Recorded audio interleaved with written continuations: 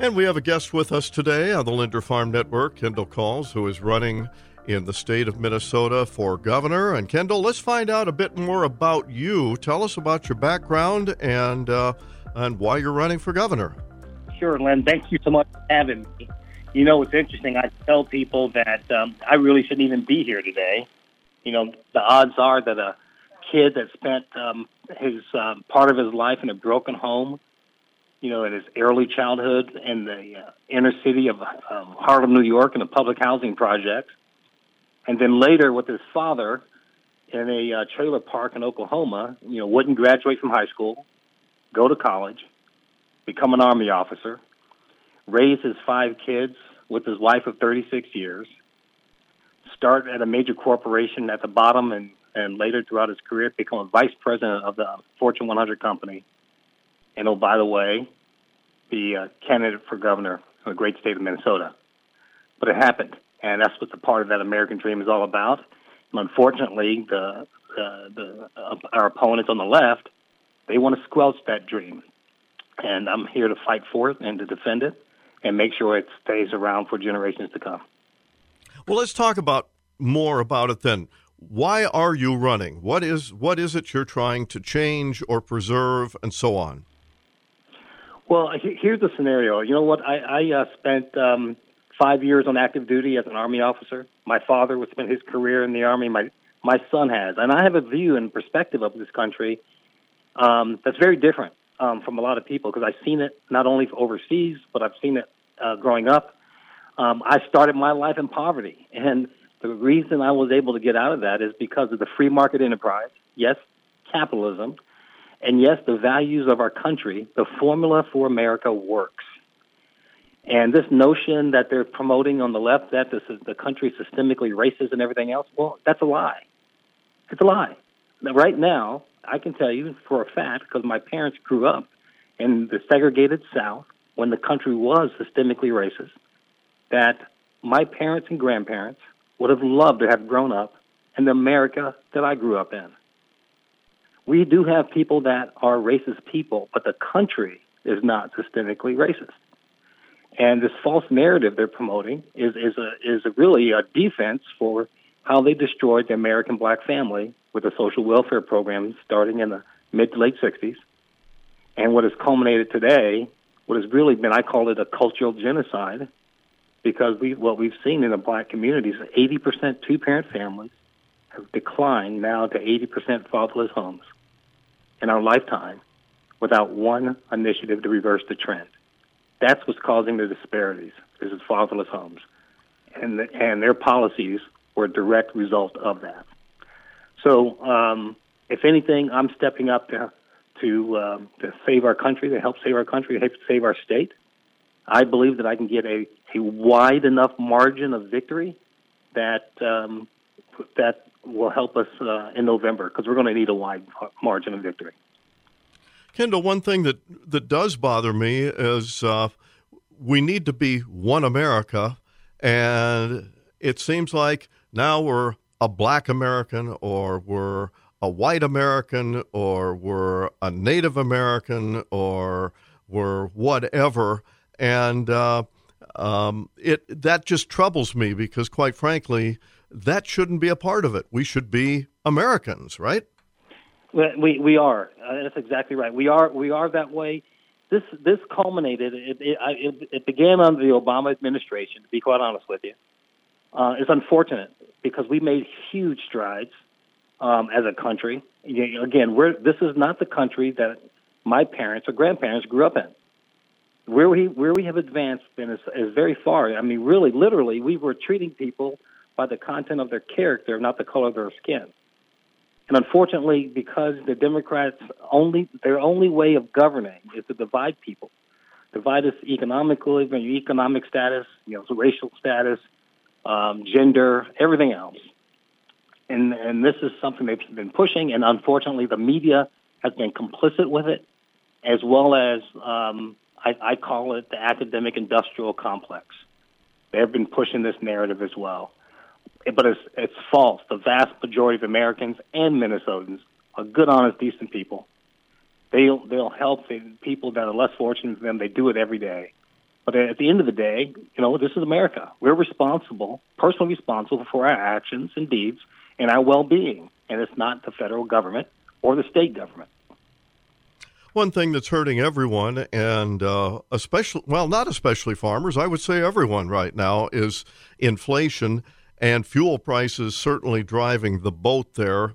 We've seen actions that have cut back domestic production, especially in North Dakota, to a level equal what we're getting out of Russia. We stopped the Keystone Pipeline, which would be hundreds of years' supply from Canada. It appears that the policy has been to raise fuel prices for people. And what's your thoughts on all of this? This policy that we have is not an American policy. It's again, this is the leftist agenda to put us all in boxes, to suppress the economy so that we're dependent some way, somehow, always through government agencies and government leaders. We have it in our capacity to be energy independent, something that we thought we could never get to, which has been just phenomenal with American ingenuity, innovation, free enterprise innovation. What has happened is it's been great. Natural gas with fracking and all the others. We have coal in abundance in our country. There's a false narrative when they talk about climate change and clean energy and all of that, but they never want to put nuclear energy on the table. Well, that's because it's a false religion, and that they strive for this clean energy at the expense of the people that has to live with higher prices. And especially with wind and energy, it's not the most efficient. It's not the most effective source for energy reliance and dependency. So I focus on the things that work, and those things that are effective and reliable and cost-effective for average Americans, and also for farmers. I mean, they need reliable, consistent energy, but also one that's affordable so they can actually control costs with all the other different variables they have to manage in their work and their livelihood. Kendall, the governor did rulemaking to tie Minnesota to California standards, and they are moving toward all electric in California at a very rapid rate, and that would mandate Minnesota going all electric. And it's interesting, the more that I look at electric vehicles and the resources they take with copper to build, the problems with trying to dispose of batteries, which are very much a hazardous material, the problem with trying to run those vehicles in Minnesota in the winter, doesn't seem to a very well thought out policy. What's your take on this? Well, it is a very well thought out policy, because what Walt and the Democrats, and listen, what I've seen in my very short time in being involved in politics is for Democrats, they run their operation like a national franchise. They don't care if you're in a cold weather climate or even in a severe cold weather climate. It is adopt the policies as we tell you to do, or you're gone. And they'll find another candidate, another leader, to replace it because it's a national franchise and it's a national policy.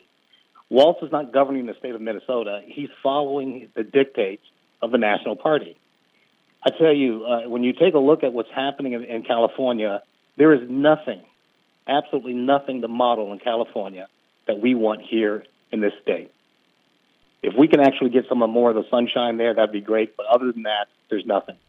Lynn, during the summers, they actually have brownouts, literally rolling waves of brownouts, because their standards for wind and solar, it is not enough to power the air conditioning and all that they need for their populace. And they could care less. They're marching toward this agenda at the expense of their people, and they have the highest energy prices in the country. And Governor Walz and the Democrats want to import that into Minnesota. We're not going to have it. What about the policy of rulemaking and skipping the legislative branch? Do you approve of that type of thing? It's unconstitutional. We're a constitutional government. We don't have emperors and empresses in our country. Not yet. And that's why we need a wholesale leadership change in St. Paul. That's why I'm running. I can help us get a wide margin of victory. Okay, Kendall. Well, we're going to wrap this up, but let's talk a bit more about other issues that are of interest to you that people need to know about you in order to make a decision. Well, first of all, I'm not a politician. I'm the only veteran in the race of candidates. Our momentum is going very strong with delegates, and my message is resonating from the Iron Range to Albert Lee and in the metro in a good way. And they like the idea that there's an authentic leader, that the formula for America works, and my life story is a living case study that America works, and that my Christian faith is something I live by. My wife and I, we have 5 children. We homeschooled them. We adopted one. I tell people I can't remember which one because I love them all the same. So, the story of my life is a testament to the American dream, and I'm sticking up for it. And it resonates not just with greater Minnesota, but people in the metro.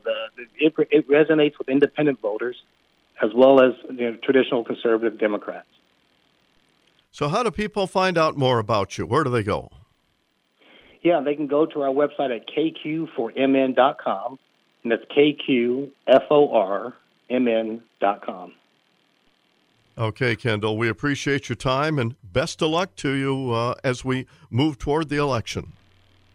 Thank you, Lynn, and thank you for having me, and look forward to victory in November. Kendall Qualls with us here on the Linder Farm Network.